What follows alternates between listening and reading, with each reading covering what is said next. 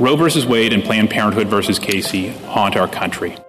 We shall not weary, and we shall not rest. We are thousands strong to tell the world, reverse Roe versus Wade. Welcome to Life After Dobbs. I'm Alexandra DeSanctis, and together with Ryan Anderson, I'm the co-author of the new book, Tearing Us Apart: How Abortion Harms Everything and Solves Nothing. Today we'll talk with Patrick Brown, a fellow here at the Ethics and Public Policy Center. Patrick's work focuses on developing a robust pro-family economic agenda, policy that supports families as the cornerstone of a healthy and flourishing society. Prior to joining EPPC, Patrick served as a senior policy advisor to Congress's Joint Economic Committee, where he published reports on child care affordability and education policy, as well as policy work for the Social Capital Project. Patrick writes and speaks about pro-family tax policy, welfare reform, and pro-life advocacy. He's also a contributing editor to American Compass. Patrick, thanks so much for joining us today. Hey guys, thanks for having me on. So we talk a lot, and rightly so, I think, as pro-lifers about the need to regulate abortion, to have abortion laws and pro-life laws that protect the unborn child. But now, especially as we're headed into a post-Roe v. Wade America, thank the Lord, we have to address the demand for abortion too, right? Because abortion's never going to go away until we make it both illegal and unthinkable, or help people not want abortion, right? So what are some of the underlying causes, in your view, that make mothers think they need abortion? Well, that's a big question. And obviously it depends on the profile of the mom who's facing oftentimes an unexpected pregnancy. For a lot of moms who are in that situation, they tend to be on the sort of lower income side of the income distribution, and a lot of them already have kids at home, or maybe in sort of a series of relationships, and have sort of an unstable family life, and so they feel like they're just not economically ready to have another child, and feel that pressure. And that's something that I think you would hope that both conservatives and progressives would agree, that no woman should feel economically pressured into choosing abortion, because that's something that we can address through better policy. And I think we can, we're seeing some creative ideas on the right, and some willingness from some on the left to talk about that. And then obviously there's some women who feel like they need to choose abortion because it could impact their education or their career, or some other things. And I think those are a little harder to address with policy, because I think it's a cultural change. But talking about the barriers that face women in the workforce, that make it harder for women who are moms to complete their education or complete their college degree, those things I think institutions and corporations and colleges should be thinking about, making it as easy as possible for moms who want to be able to juggle those two things. And obviously sort of preventing, active discrimination against pregnant women, it would be another part of that. But I think we have to think about those two sort of being two of the big reasons why women would feel pressured into choosing abortion, and how we can be thinking about addressing that through policy. That's a really helpful distinction you made between kind of those at the bottom end of the kind of income distribution scale, and those, more at the top end. That, like, the reasons why someone who's concerned about, how this is going to impact, my graduate degree or my clerkship or my partnership, or, the next kind of ladder in the career, I guess the next, step in the career ladder that I'm climbing, that those sets of reasons are radically different than the reasons for someone who just, feels economically constrained or socially constrained, right? If you mentioned sometimes it's, they already have other kids at home, but with, multiple different fathers, and without any of those fathers actually committing to them. And to my mind, that strikes me that it's actually going to be on the kind of the perceived need, the perceived demand side of abortion, a response that will both require, economic policy addressing the material side of that perceived need, but also an ideological side, right? Bad understandings of freedom and of flourishing and on autonomy, and how you find self-worth, that might be influencing people more at the top end of that distribution scale. And so for a minute, sticking with the lower end, because I think there it's interesting that frequently you see in the self-reports of mothers who have chosen abortion that they didn't want to abort. they did not want to shout their abortion. They did not perceive it as liberating or freeing or as a triumph. They actually felt it as a defeat. And that had they had the economic and social resources, they actually would have preferred to have chosen life, to have brought their child into the world. So could you say a little bit about, what you think policy can do in this area, including some discussion of, there are actually some interesting innovations happening on the right currently. Could you help listeners know, what's going on the right and what you think some effective policies could be to address some of those demand side questions?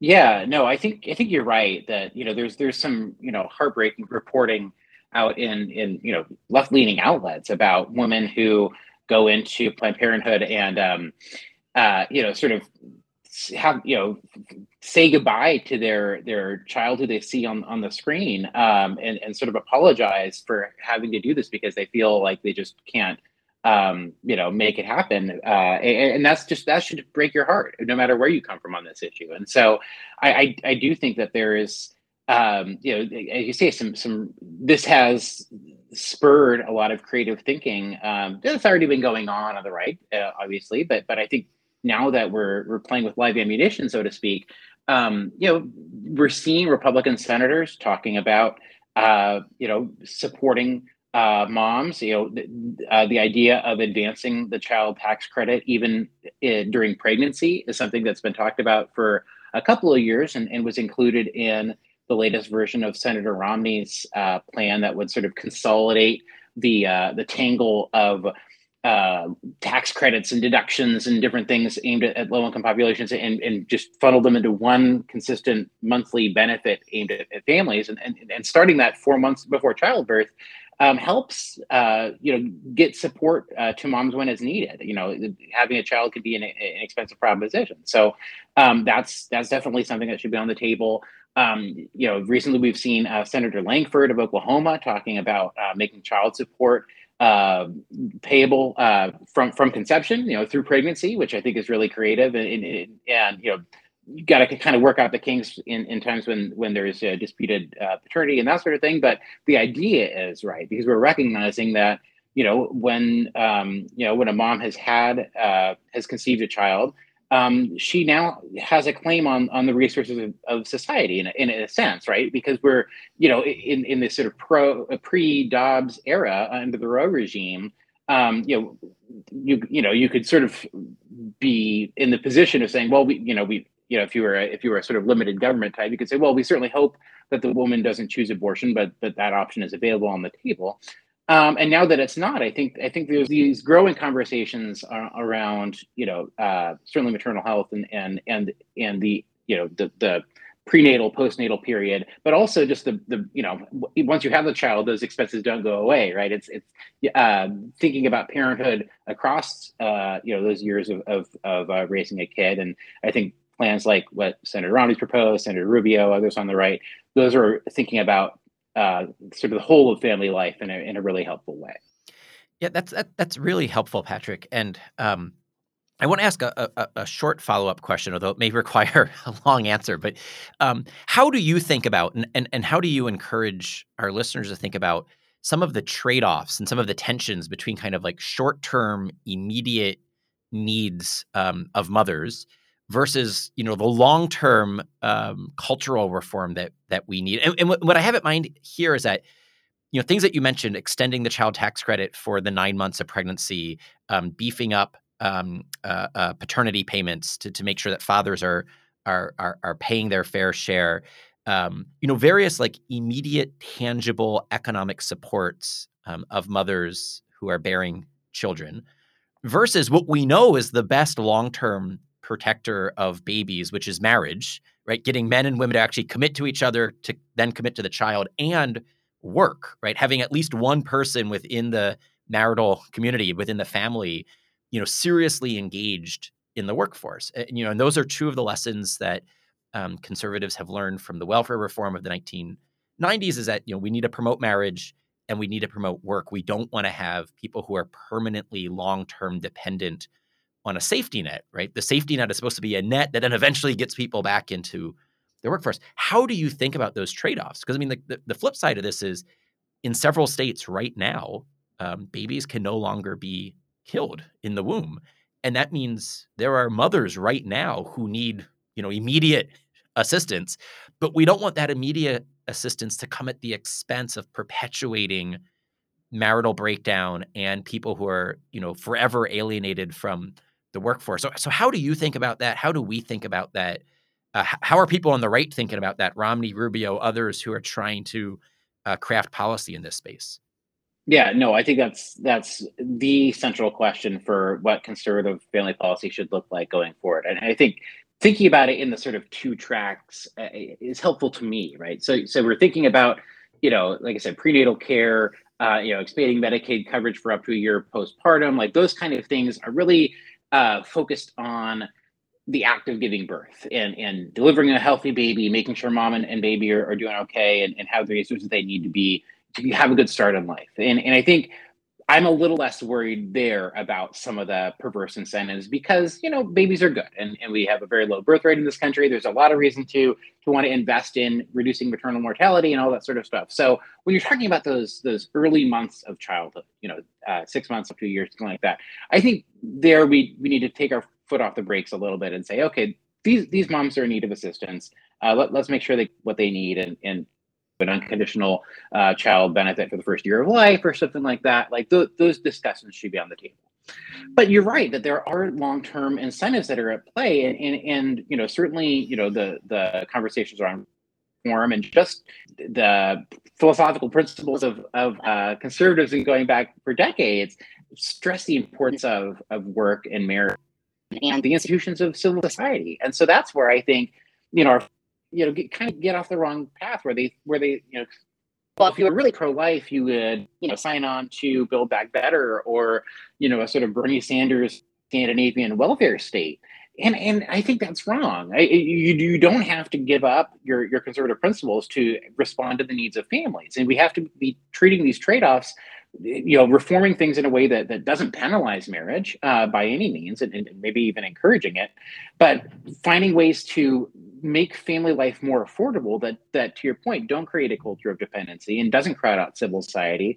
And I think there the plans that are being proposed on the right for the most part are serious attempts to recognize that parents bear a financial cost and they bear that cost individually, right? It's expensive to pay for food and clothing and shelter and all that stuff for your kid, but the benefits accrue to society because 18 or 22 or however many years down the road, that kid now becomes a tax-paying adult and contributing to society and creating jobs and doing whatever. And so those benefits are really social benefits that the parent doesn't, in our post social security system, it doesn't is not your safety net is not your child anymore. Your safety net is sort of society writ large. And so if we want to think about sort of recognizing that those expenses and that time and effort and stuff that the parents put into their kid, we need to be thinking about that differently. And so anyway, all that is to say,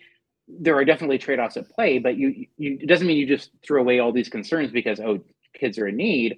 There's, reforming the tax code and that sort of thing to make sure that they're at least neutral towards marriage would be a huge start. And I think that's why I'm particularly excited about the Romney plan, but there's others out there that are worth considering as well.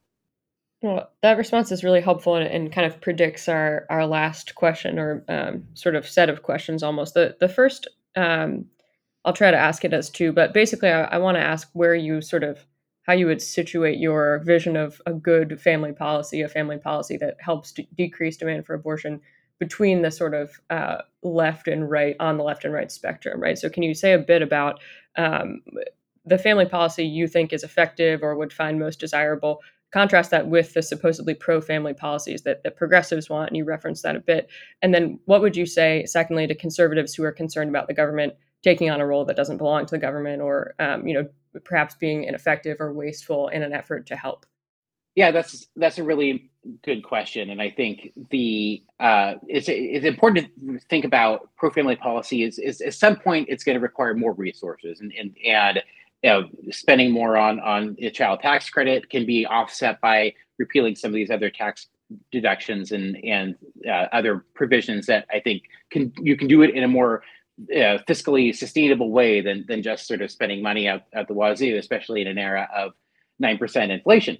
But there's also going to be circumstances in which pro-family policy means less government resources, or allowing the market to work in a better way. And I think of housing as being a perfect example of this, where we sort of distorted the housing market with a lot of environmental regulations and overly rigorous zoning, and these things drive up the cost of housing for parents and for families. And figuring out a way to help that market work better and decreasing the cost of housing is in a lot of cases going to look like less government intervention and less distortions. And so it's not a one size fits all approach. There's going to be times where you're going to want to spend more. Sometimes you're going to spend differently. Sometimes you're going to spend less. But throughout it all, I think the conservative approach to family policy is saying what's going to be best for families. And that's not the same as the left's prescription for family policy, which tends to, I think, to look at families on this sort of individual level and say, okay, well, how can we help the individuals who are in this family thrive? And that's going to look more like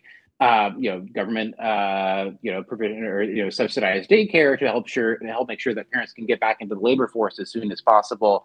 That's going to look like you're really framing our child benefit around ending child poverty and making sure it's going to all families, especially including those without a worker, not thinking about the long-term consequences that can have on family life and the dependency that Ryan was talking about earlier. So I think, from my perspective, it's important to think about the family as a unit, as a social unit, as an economic unit, and devote resources toward making sure that unit can stay self-sustainable and in a community of other like-minded families, and not crowding it out with big government spending. And I think the vision from the left just doesn't care about those sort of things, and just thinks about families as sort of a constellation of individuals that happen to live together. And I think that's a huge philosophical difference that distinguishes the right and the left, I think.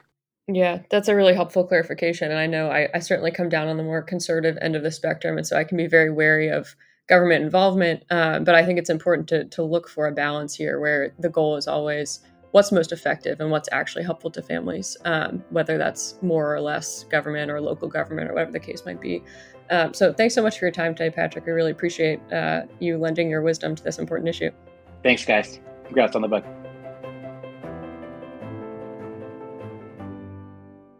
Today we'll talk with Henry Olsen, a senior fellow here at the Ethics and Public Policy Center. Henry offers regular writing and commentary on American politics, with a particular focus on how America's political order is being upended by populist challenges from both the left and the right. He's an opinion columnist for the Washington Post, where his writing focuses on politics, populism, foreign affairs, and American conservative thought. His writing has appeared in many publications, including the New York Times, the Wall Street Journal, National Review, The Guardian, and the Weekly Standard. Henry, thanks so much for joining us today. Well, thanks for having me. So let's start out with I think the big ticket question here. In the wake of Roe v. Wade having been overturned, the Democratic Party appears convinced, and abortion advocates appear convinced, that abortion and Roe having been overturned is not only a winning issue for them in the midterms, but perhaps their saving grace, the issue that's going to, rescue them from a totally horrible midterms result. What do you have to say to that? I understand why they want to think that. Polls show that a majority of Americans support abortion through the first trimester, and they know that in many swing areas that percentage is likely higher, closer to 60%, so you'd want to run on a 60% issue. They're also looking at the worst presidential job approval rating in modern history with respect to President Biden, so they're desperate for anything to change the conversation. That said, there is no evidence thus far that abortion is going to save their political bacon. Voters continually reference some form of concern about rising prices, inflation, or the economy, depending on the wording of the poll, and that rises precipitously when independents versus Democrat. I don't think it's deniable that this helped them motivate voters and their donors. That, in some sense, could help them negate the normal Republican turnout advantage which accrues to any party that's in the outs during a midterm election. But as far as being a persuasive message to independents, the evidence so far says it simply isn't working. Henry, so what you just said there about kind of the saliency of the issue, like, where do voters actually rank the abortion issue in their list of priorities with things like gas prices, inflation, the economy, et cetera, et cetera. What about also, because you had mentioned that the Democrats hope that this could be a boon for them because voters seem to be conflicted about abortion when it comes to like early abortions, first trimester or something like that. But the policies that the Democrats are actually pushing, if you look at what they're currently doing on Capitol Hill, throughout all 9 months of pregnancy, at the taxpayer's expense, how does that intersect with the public opinion polling, but then also with voters? I mean, how does the voter who might be, moderately pro-choice, open to European-style abortion laws, how do they react when they see what Pelosi and AOC and others are proposing on abortion? So the problem with abortion is that it cuts both ways.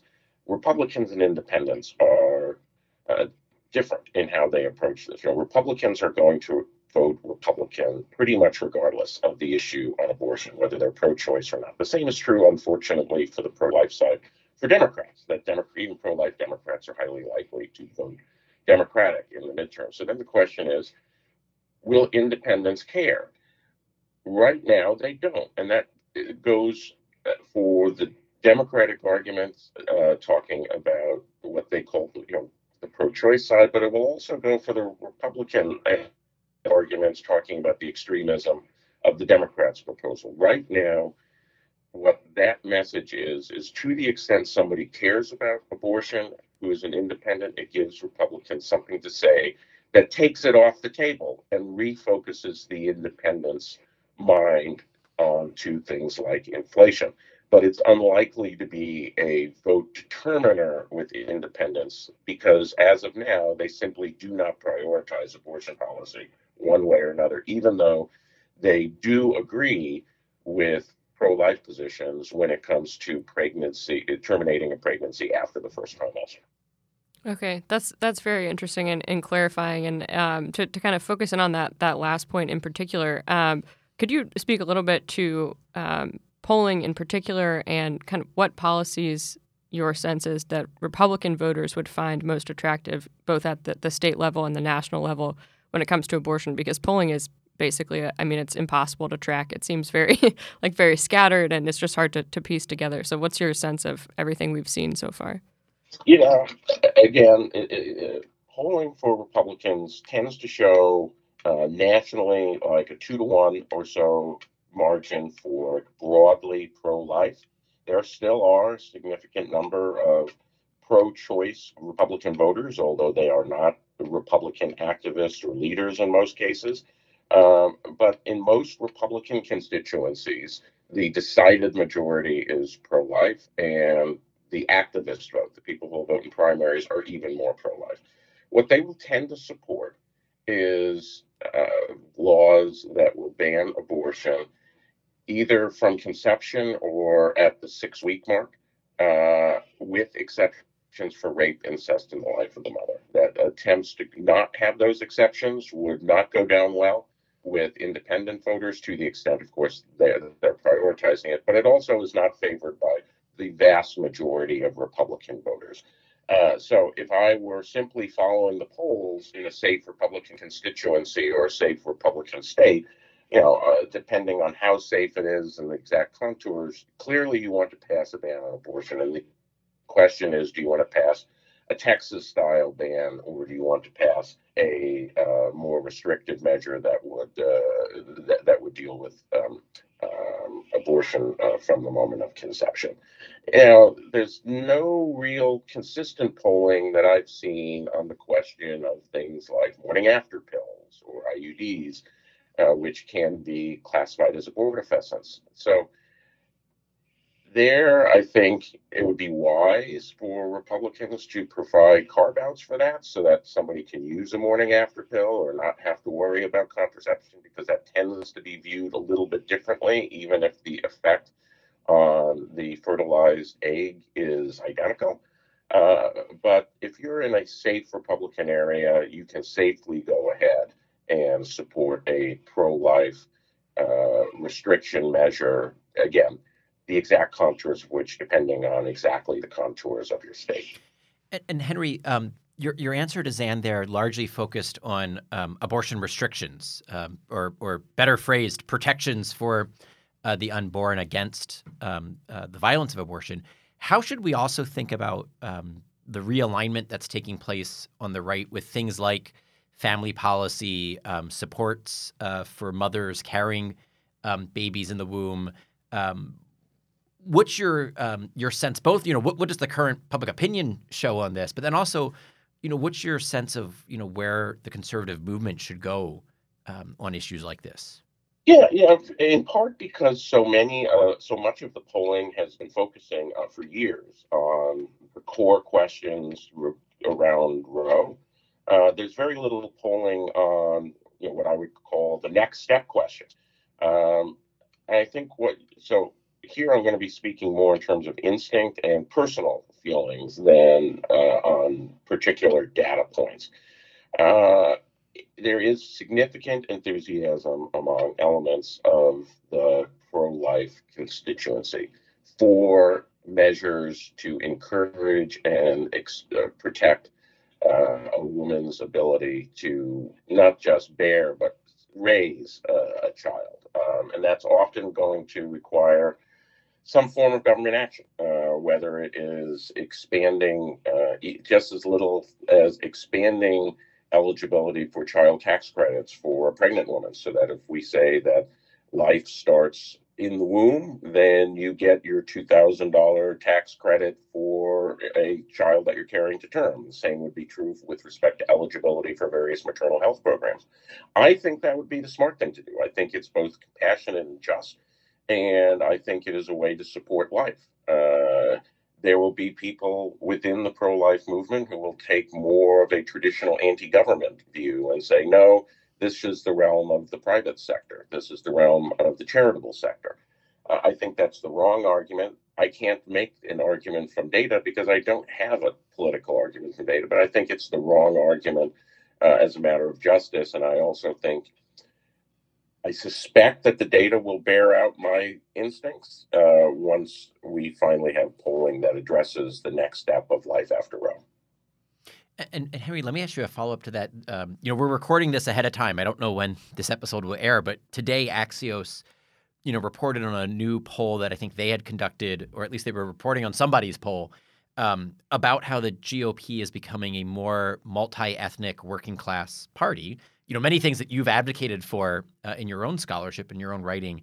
And then the very last line of the Axios piece is this. It says, quote, "The bottom line, the GOP is trading soccer moms for Walmart dads." Do you have any reaction to that? Is that what you see going on? Does that capture something meaningful? How does that intersect with public policy after Roe? Yeah, the Republican Party is, as you know, Ryan, this is something I've been calling for 12 years. That it was lonely out there for a while, and now everyone seems to have discovered it. As the working class people vote, they tend to be more conservative than upper class people in modern America, and maybe a conservative party might want to pursue conservative voters. Who knew? So it is happening. It's not just happening here. It's happening worldwide as people who are doing well economically start to vote on their culture. Particularly when they have a center-left that doesn't threaten socialism, as the center-left increasingly has been moving away from, much to the anger of their left. So what I think is happening is not just a trading, Whole Foods moms for Walmart dads, but they're getting Walmart moms, and they're getting the other thing is Walmart is a little bit above the stores where some of these people shop. You go into working class communities, you're not going to find Walmart. You're going to find a dollar store. Okay? Real bargain basement places. That's going to require a sea change in attitudes across the board. We're seeing this in Britain, where they're debating the successor to Boris Johnson, and all these people are competing to out-tax cut each other seemingly oblivious to the fact that the very policies that they are advocating for were the reasons why their voters in working class Britain didn't vote for them for 30 years. So a life after Roe and a move to a working class party is going to require a limited but targeted use of government action across the board. And I think in that sense, pro-life advocates who are arguing for compassion and action for the mother are going to find common cause with people who will say, yeah, we need to have limited and targeted action for people who are hurt by automation and globalization and by cheap foreign imports and by a failing education system.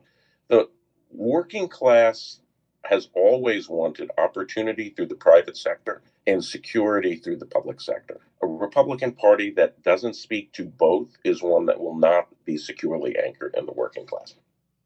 So if I could follow up to that a bit, something I think we hear a lot from pro-life groups and national pro-life groups in particular is abortion is a winning issue for Republicans. Being pro-life is a winning position, and Republican politicians, particularly at the national level, are too shy about it.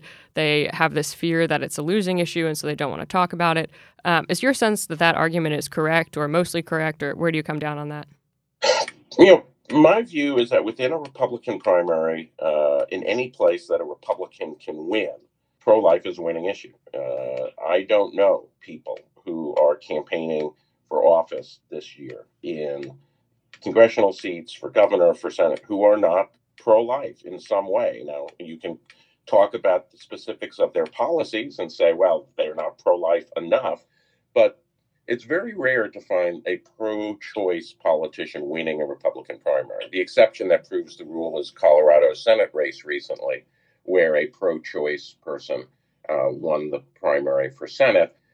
He was also running against a more extreme conservative rather than a mainstream conservative. And had that not been the case, it could very well be that the mainstream pro-life conservative would have won that primary. So in a Republican electorate, pro-life is a winner. In a broader electorate, again, you get to the question that there has yet to be any evidence that pro-life is a motivating issue for swing voters, that people who care about abortion, there are people who have switched because of abortion, people who used to be Republicans and maybe still wish they could be Republicans, but have said, I can no longer be a Republican because it's a pro-life party, and people who are Democrats who have switched. But the fact is they have switched. And that now makes it a partisan issue. In the middle, you can safely take a pro-life position depending on the nature of your constituency and state. I would not, if I were running in a suburban district in Philadelphia, I would not, as a pure political consultancy matter, advocate banning abortion after 15 weeks, because that's the majority of your constituents are there. But you can safely say that. And the farther away you get from some of these educated suburbs, the more aggressively pro-life you can be. It's simply not a saliency issue among many swing voters, but it'd still be wise to adapt to your terrain.